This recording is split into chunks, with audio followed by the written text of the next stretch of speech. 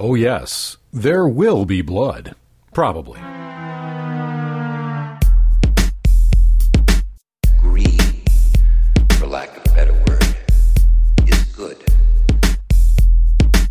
Everybody needs money. That's why they call it money. Well, it's no trick to make a lot of money. All you want is to make a lot of money. Hey everybody, welcome to Offbeat Wall Street. I'm Frank Miller. Now every week, as you know, we single-mindedly drill deep into the earth, all the while resenting our neighbors and completely ignoring our children. But hey, all that's in an effort to bring you the best information about Wall Street and the financial markets. Now this week we focus on oil and jobs. Now for the first time in about 8 years, OPEC has reached a deal to cut production. Now, the move pushed oil prices up last week, and we'll take a look at some of the details of that move. Meanwhile, the government released its latest jobs report. The numbers were pretty ho-hum, but they were strong enough to keep the door open to a Federal Reserve rate hike later this month. So we'll dig into the employment stats and look at what they mean for interest rates. And we'll check back in with our good friends at the Fed. They released their latest economic overview last week, and we've got all the details on that. And as always, we'll drill into some of the more out-of-the-way lots on Wall Street. We'll look at the Reindeer delivering pizza, an Uber for laundry, and a bunch of ways that companies are trying to get current with the way we watch TV and movies. This is the I Hate Most People edition of Offbeat Wall Street. I have a competition in me. I want no one else to succeed.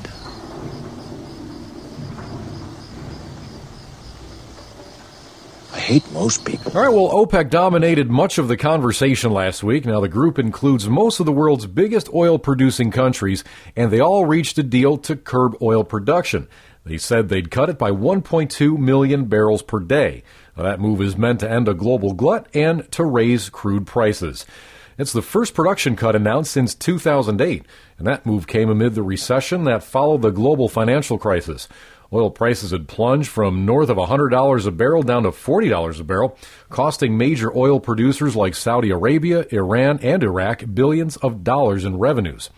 OPEC is an organization of 14 major oil exporters, including Saudi Arabia, Iran, and Iraq, and it generates around 40% of global production.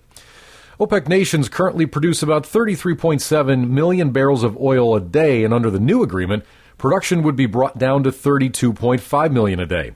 Now, global oil prices rose sharply following that news, climbing from around $46 a barrel to above $50 a barrel. Oil dominated the early part of last week, but the attention eventually turned to jobs data towards the end of the week. That's as the government released its monthly employment report Friday, and those figures showed the economy added a few more jobs in November than economists had been anticipating. The report said that non-farm payroll employment climbed 178,000 jobs in November, and that followed a downwardly revised increase of 142,000 in October. Economists had expected the employment rate to increase by about 170,000 jobs compared to the addition of 161,000 that was reported originally the previous month. The big headline from the report, though, was the unemployment rate. The Labor Department said that the jobless rate fell to 4.6%. That was down sharply from the 4.9% seen in October. The unemployment rate had been expected to remain unchanged. The new level was the lowest rate in 9 years, but this wasn't necessarily a sign that people were getting back to work. The unexpected drop by the unemployment rate reflected a decrease in labor force participation, meaning less people are in the labor force. The participation rate edged down to 62.7 in November from 62.8 in October. The jobs figures were likely good enough to keep the Fed on track for a rate hike later this month. Now, last week, the Fed released its so-called Beige Book, a survey of all the economic conditions in the Fed's regional districts. The report said the economy continued to expand across most regions from early October through mid-November. Most areas describe growth as either modest or moderate. Some exceptions, though. The Fed said that Philadelphia, Cleveland, and Kansas City reported a slight pace of growth, while Richmond characterized economic activity as mixed, and New York said that activity remained flat. Now, members of the Federal Reserve's rate-setting committee have been eyeing a rate hike for some time. Some weak economic data early in the year caused them to hold off, and then they decided to keep rates steady through the election, but now it seems likely that the long-anticipated rate hike is likely going to come when the Fed meets in just over a week. The options market is currently pricing in about a 95% chance that the Fed will announce a rate hike December 14th following its next meeting. Markets then think the Fed is likely to hold off for a little while. Current market projections point to a second rate hike not likely until June. You just tell me how to run my family. It might be more important now that you've proven the field and we're offering to buy you out. One night I'm going to come to you inside of your house, wherever you're sleeping, and I'm going to cut your throat. All right, now let's take a look at what's on the horizon for this week. After the big jobs report last week, the economic calendar is, shall we say, rather bland for the next few days, but we'll still get a few noteworthy reports, just a few. The Institute for Supply Management releases its snapshot of the nation's services sector on Monday. That's an important figure because it includes the retail sector, and it'll also give a look at some pre-Christmas activity in this segment of the economy.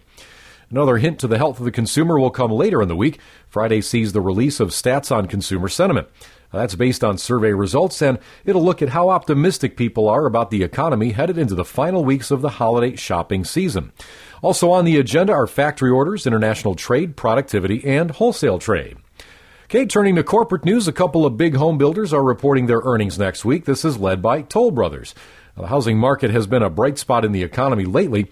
Earnings from Toll Brothers are expected to reflect that. The company's projected to see a notable rise in quarterly profits, with revenues anticipated to rise nearly 25%. And the year is winding up. It's the last chance to get those tax deductions going. H&R Block is set to release its quarterly results this week. The company's projected to see a loss for the quarter, with the red ink deepening from last year. However, the tax preparer always posts a loss for this time of year. It makes its money during the scramble ahead of the April 15th tax filing deadline. Costco, AutoZone, Sienna, and Lululemon are on the earnings docket this week as well. You look like a fool, don't you, Dilford?